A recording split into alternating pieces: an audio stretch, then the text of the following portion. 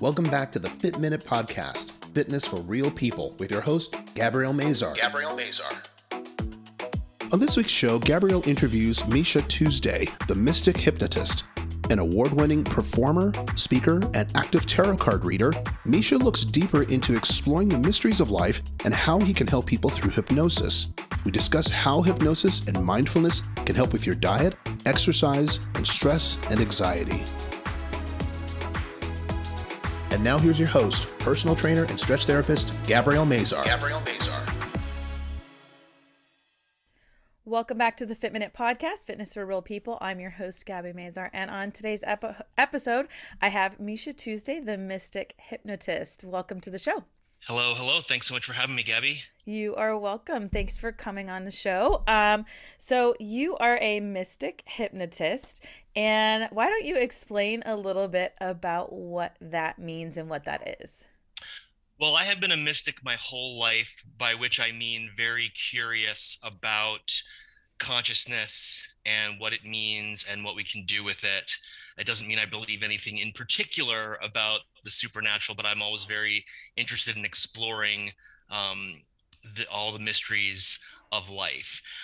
When I trained in hypnosis, the trend at the time was everybody wanted to use all the buzzwords from neuroscience, and people wanted to talk about areas of the brain and neurotransmitters to make it sound real sciencey. And there is a lot of science to hypnosis, of course.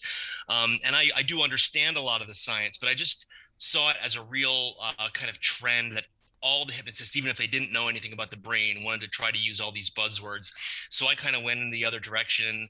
And because I had been, for instance, reading tarot all my life and, done a lot of the more esoteric kind of explorations, I decided to simply let that part of myself feed into it. And there are a lot of hypnotists who talk about energy work and the importance of kind of intangible things in hypnosis work.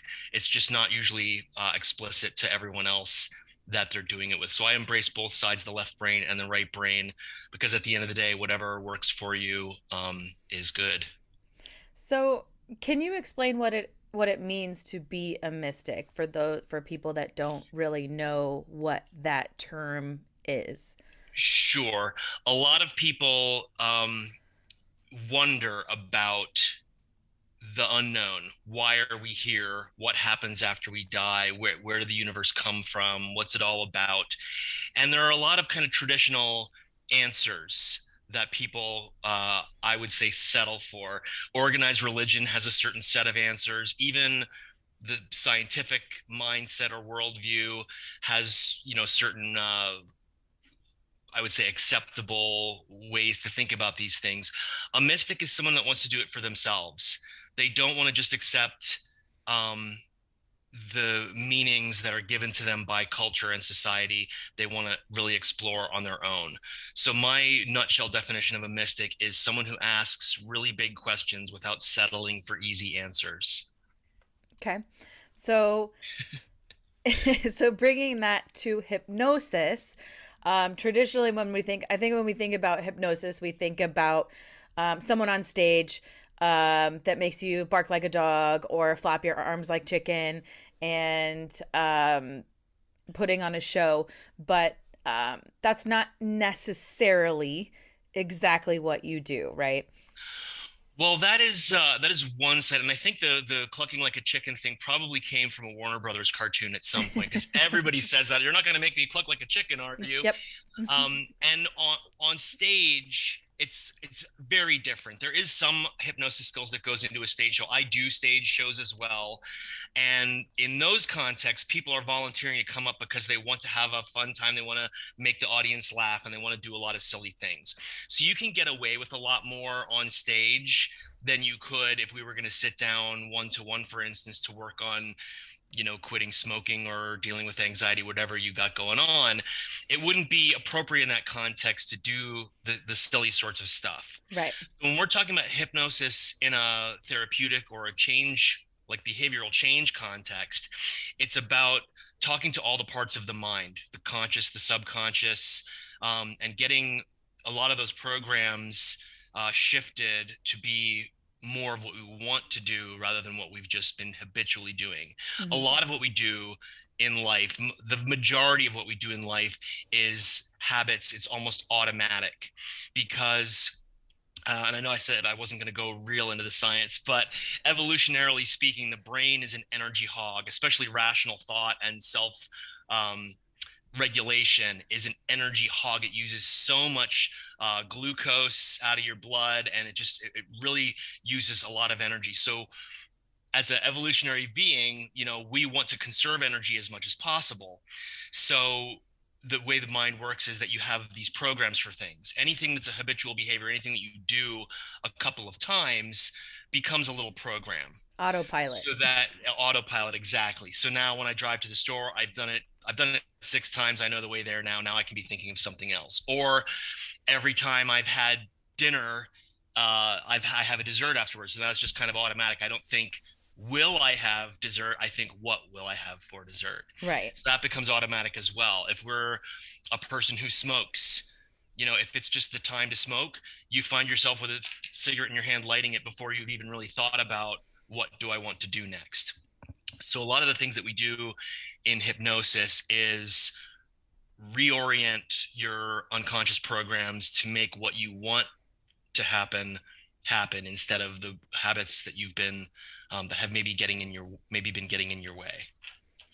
Yeah, it's kind of, if you've ever gotten in your car and you were supposed to go somewhere else, but you automatically drive to work or you automatically drive to the grocery store or something, your brain is just autopilot. Mm-hmm. You're programmed to go to a certain place even though you want to go somewhere else and you're like, crap, Yeah, and I that's didn't a, want to that's a go there. feature. That's a feature, not a bug. Your brain is designed to work that way. If you do something multiple times, it's going to become habitual. It's going to become automatic.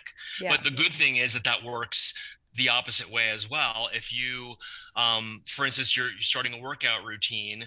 If you do your workout routine 6 days in a row, it's going to get easier and easier to do it every time because you don't have to push yourself. And there's also little tricks to make it easier for you to do it those 6 times that we can talk about later if you want to. Yeah, so getting into that actually. So that's exactly what we kind of want to talk about is all of the things that hypnosis can actually be used for. So there's a number of things from stress and anxiety hacks to motivation and self-improvement, quitting smoking.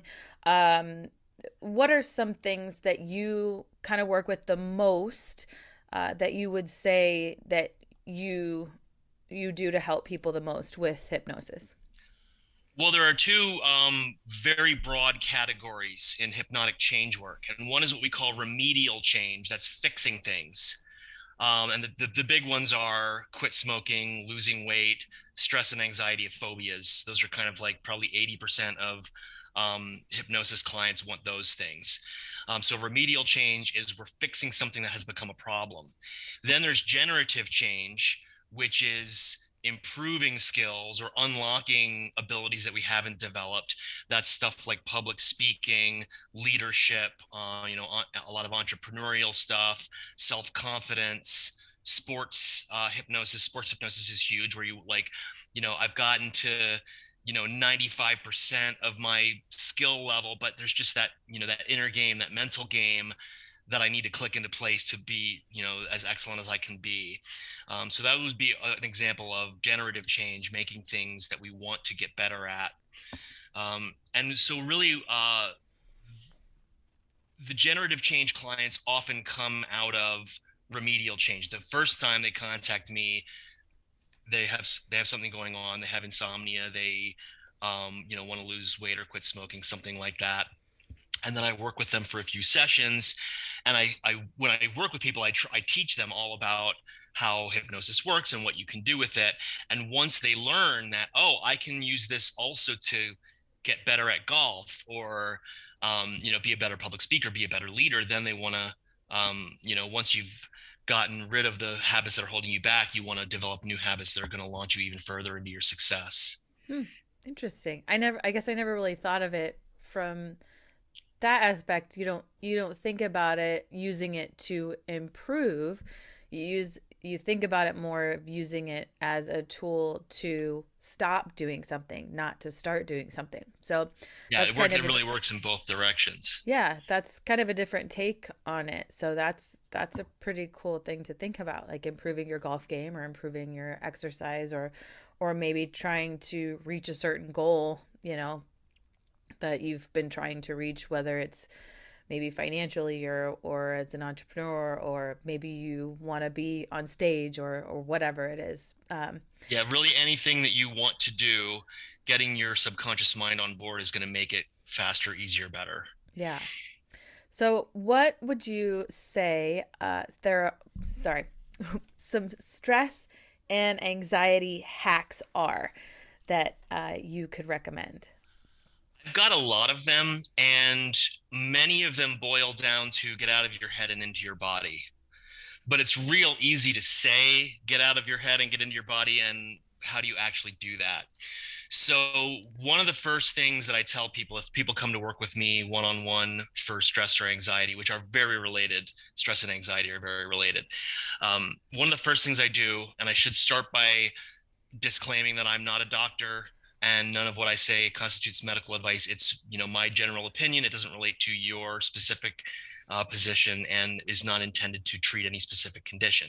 That said, when people come to me to work on stress and anxiety, the first thing I ask them about is their alcohol and caffeine habits.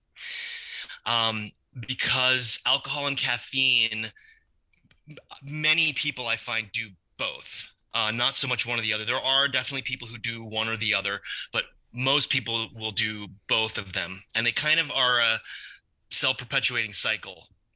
Because you drink, you maybe have a drink or two more than you intend to in the evening. Then when you get up in the morning, you're a little groggier than you want to be. You drink more caffeine than you would usually drink. And they kind of, then you need to relax at the end of the day. And that's why you need to drink at 5 o'clock.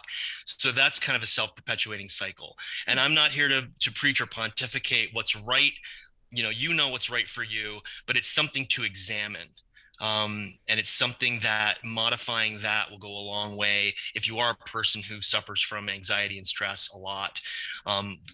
Looking into that kind of behavior and getting it to the balance point is really important. Another one that goes along with those is drinking water, because a lot of people spend a lot of their day dehydrated. And when you're dehydrated, your body knows something is wrong and it will elevate cortisol, which is a stress hormone. So a lot of times when we have a low level underlying stress or anxiety level, getting yourself hydrated can often get rid of that. And when we're drinking, when it's our habit to drink, caffeine up until a certain point of the day and then alcohol after that, you're drinking something that's a drug every time you're thirsty. So adding water to your routine is going to help that a lot. One thing that I often recommend in my personal power program is drinking a glass of water as your morning routine. The very first thing I do every day when I get up is I just drink a full glass of water. I have a little ritual that I do with it where I say the water is going to refresh my body, my mind, and my spirit. I drink the water. And then I say, thanks, I needed that, which also adds in a little bit of gratitude into it. Everybody's heard that how important it is to have experiences of gratitude. And they think, oh, I need to make a list of all the things I'm thankful for. And who do I thank for this? And who do I thank for that? It's really simple. It's the feeling of gratitude that helps us more so than what it's what about. You're being thankful for, right? Right. So just anytime, even like if you have a really good sandwich, you could just say in general, oh, thanks, I needed that. It doesn't matter if you're thanking God or the waitress or yourself for buying it. It doesn't really matter. It's just that feeling of gratitude. And doing a glass of water in the morning is a really easy way to do that. Another really easy way to beat an anxiety attack or to reduce stress is a simple deep breath. And a lot of people dismiss it because it sounds so simple. But you just take in a nice deep breath in, hold it for just a moment, and then let it out slowly. And if you do that once, you'll feel an enormous calm wash over you. If you do it 3 times in a row, the effects will be even compounded. And neurologically speaking, what that does is it resets the vagus nerve, which is the nerve, the cranial nerve that stimulates the amygdala, which is what puffs up. It gives us an anxiety attack. It releases cortisol, stress hormone. So taking a nice deep breath, when you have the exhale longer, about twice as long as the inhale, it resets that nerve and begins to calm down that fight or flight response, which is what's happening when you have an anxiety attack. Yeah. We talk about breath work a lot in Pilates, which is what I teach mostly. Yeah, a lot of people get really hung up on the counts. Like some people get really specific about count to this number for the breath and count to this number on the hold. And if you're into that, if you're like a number person, you really get into the numbers, that's fine. But what's neurologically important is that the out breath is about twice as long as the in breath, because that's what resets the vagus nerve. Right. And doing these in conjunction, I give people a whole list. When I work with anxiety and stress clients, I give them a whole list of techniques that they can do. People usually gravitate to the one or two that work best for them. But drinking water is one. Taking a nice deep breath, cleansing breath, is super effective and doesn't take a lot of time. Another one that's really important is some people say taking a walk, which is great and very effective, especially if you can take a walk outside. But some people, if you're on your way to a meeting or a presentation or something, you say, I don't have time to take a walk. Just changing your location can be huge. Moving from one room to another room, or taking a moment to change your body posture. It can have a really great effect. So one of the things that I got from Amy Cuddy, who's a body language expert, she's the person who did the research on superhero poses. I don't know if you've heard that one. Doing a superhero pose, like if you stand up with your hands on your hips, with good posture, like you're proud and powerful, stand like that for 2 minutes, and it measurably reduces the cortisol in your blood.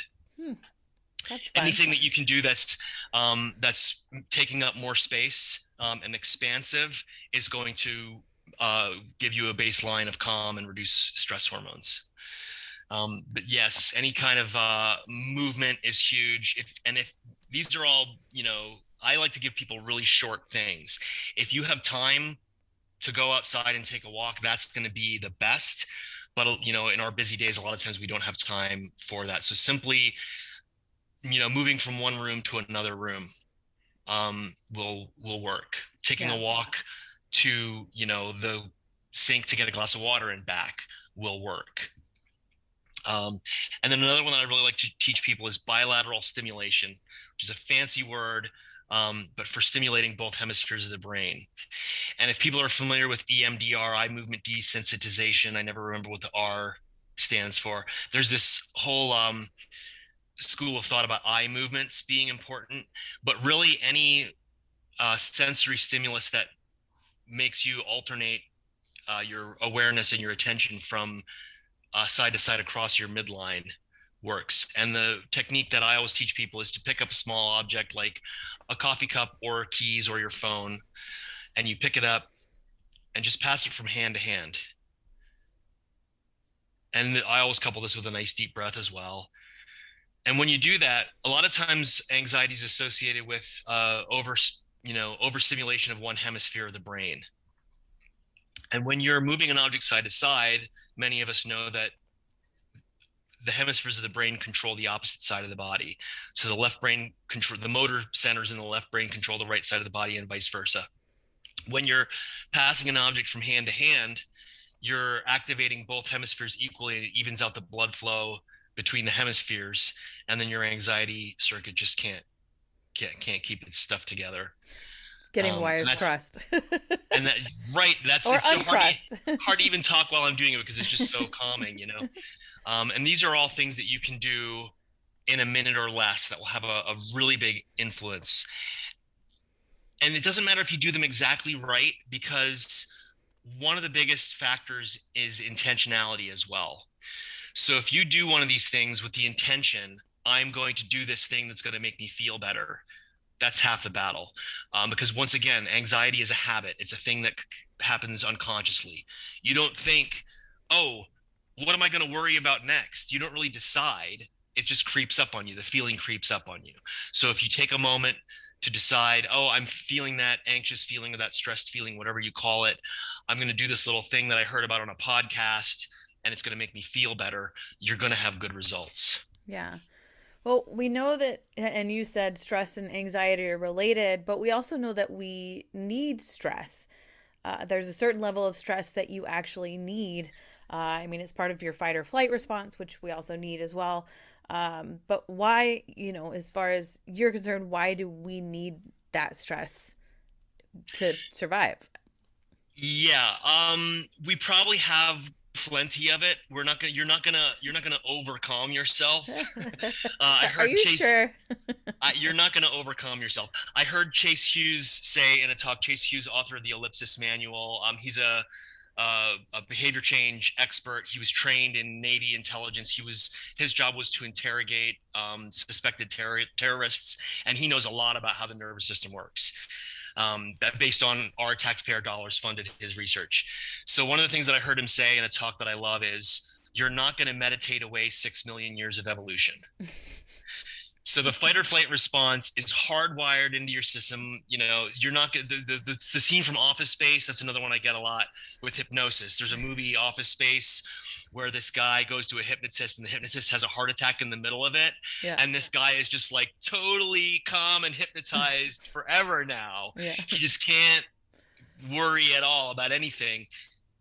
Unfortunately, that's not true. It would be wonderful to just have that great hypnotized feeling all the time. But you're not going to meditate away 6 million years of evolution. Your amygdala is still going to puff up.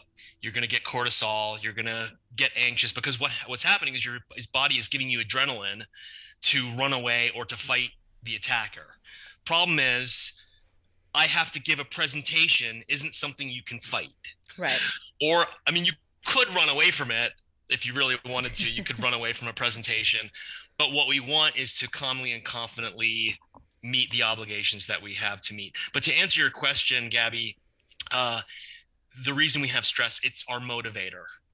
Stress is a motivator. I heard a neuroscientist say, if we didn't have any stress or anxiety at all, we wouldn't do anything. We wouldn't get out of bed. We wouldn't lift up food to our mouths. So stress is a motivator. It's what makes us do things. So you don't want to get rid of it completely. You can't get rid of it completely. But where it becomes a problem is when you have an elevated fight or flight response and it is interfering with your normal functioning. Yeah. And those are the times that we want to do some of these techniques to get that baseline back to where it should be. Not 100% calm, no stress whatsoever, but just to the normal level of I am a functioning being in society. Yeah. So that we're, no.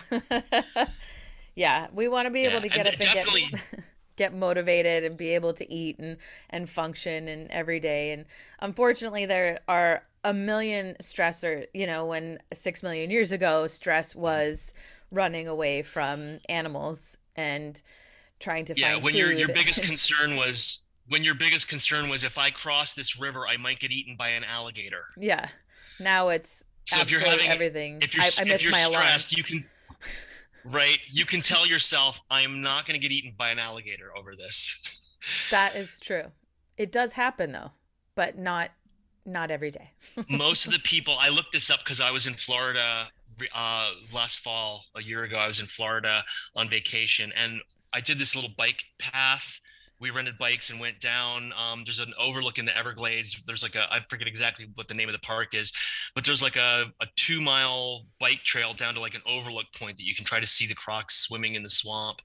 We saw a couple, alligators. They're crocs on the coast. They're alligators inland.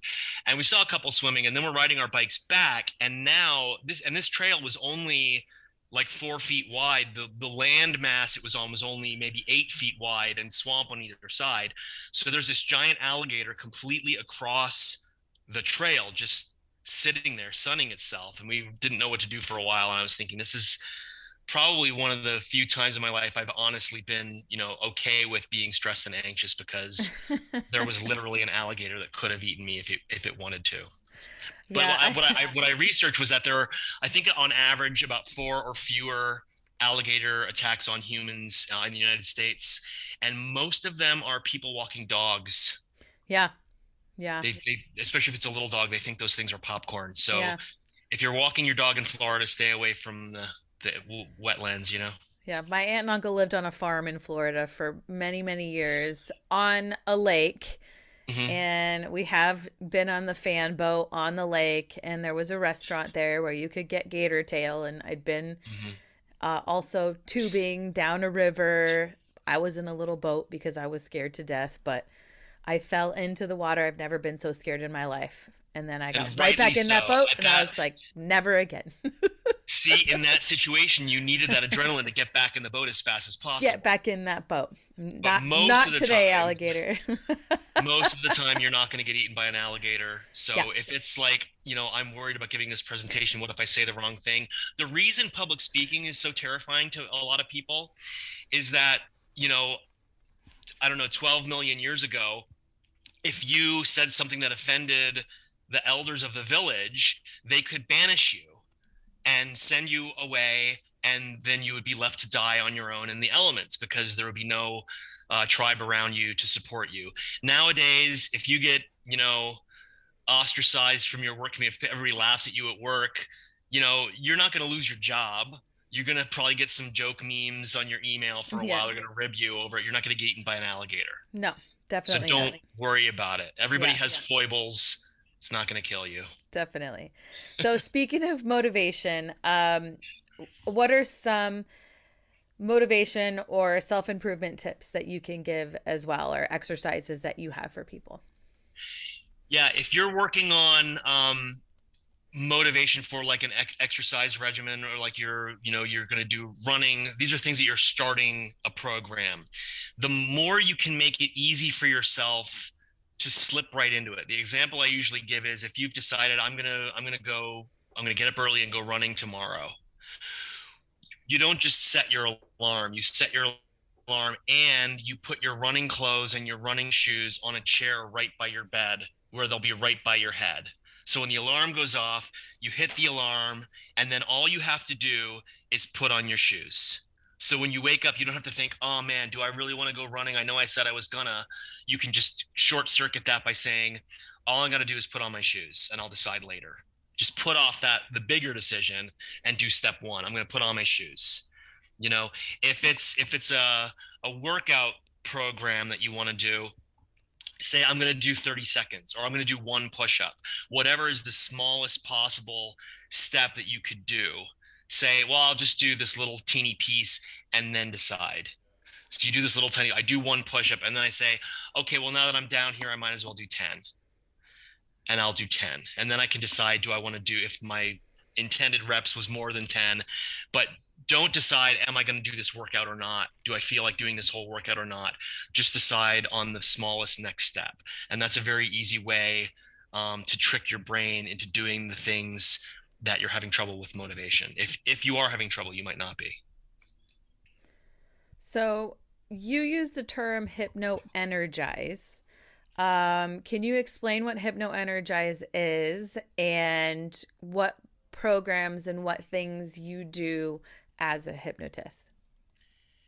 Yes, I came up with the term hypno-energize because I had been working with what is generally called energy work, such as, like, a lot of people are familiar with Reiki, and chakra balancing and that kind of energy healing kind of things. And I had worked with that a bit throughout my lifetime, never like really a major practitioner, but it had always been something that I was interested in and had explored. And when I trained in hypnosis, I heard a lot of the top hypnotists in the world, when they're talking to other hypnotists doing trainings, talking about really subtle things that are harder to put into words. Like, a lot of hypnotists would talk about intentionality. Well, it's the words you say, but it's also your intention, the intention that you're projecting to the subject. And it struck me as being really energy related. So there's definitely results that you can get as a hypnotist if you just learn the words to say and say the right words at the right time. You'll get a certain level of effect. But when I started adding what I knew about energy to hypnosis, my results went through the roof. And again, as a mystic, as someone who doesn't accept easy answers, I'm not going to say that that proves that energy work is real. I'm not going to say that it's not psychological, but whatever it is, it's something that you can't really easily put into words. It's a shorthand for something else. Maybe it's pheromones, maybe it's, micro expressions. I don't know. I don't need to know, because if I use this in conjunction, it works better. So I found that if I was doing stuff that was energy related, I was adding hypnotic language to it as well, because that enhanced the energy work. And I found that when I was doing hypnosis, I would add energy projection as well, because that made it work better. And so I decided, well, why try to keep them separate? I'll just do, instead of doing hypnosis sometimes and energy work sometimes, I'll just put it all together. And that's why I call it hypno-energize. Another reason that I do that is because when people work with a hypnotist, they have a lot of expectations that come from TV and movies that are not necessarily accurate. Clucking like a chicken is one of them. Mm-hmm. I did have someone on stage quack like a duck one time, but it was they were into it. It was a whole thing. But no, when you come into my office to work on change work, or over Zoom, because hypnosis works equally well over Zoom as well, it's not going to be me talking at you and you closing your eyes and blacking out and waking up a half an hour later saying, hey, what happened? You hear every word, you're fully aware of, for the most part. But what it is harmonizing your conscious and your subconscious mind, getting them on the same page. We all have different parts of our psyche that sometimes work together, sometimes work at odds. And you hear this in conversations. Sometimes people will say, well, part of me thinks I should do this, but I also have this feeling that is the opposite. We're all familiar with this idea of part of me wants one thing, part of me wants the other thing.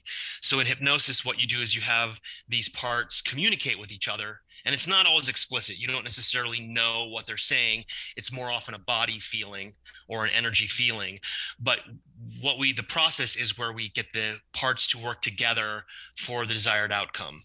So for instance, if you have insomnia and there's a part of your mind that's hypervigilant for some reason and is keeping you awake and alert, we talk to that part and we say, we know that your intention is to be alert and protect the being from danger, the organism from danger. Let's find some creative ways that you can still do your job, but also allow for sound sleep, because that's also important for health. So that's an example of how you would communicate with the different parts of your psyche to get what you want and what is healthy for you. Did I answer the intention of your question? Yeah. So people can find you and see you on Zoom or yes, the best way to learn more is to go to MishaTuesday.com. You can send me a message right through my website. I'm very accessible to emails. I will answer your questions. I'm also teaching a self-hypnosis. I periodically teach a self-hypnosis class on Zoom, and I don't know when this episode will air, but at the time of recording, the December 9th is the next class that I will be doing, a self-hypnosis Zoom class. But whenever you hear this, because people will be listening to this on into the future, so maybe if you hear this 10 years from now, look at my website, you'll see what I'm doing now, and it'll be great. We'll hook it up for you.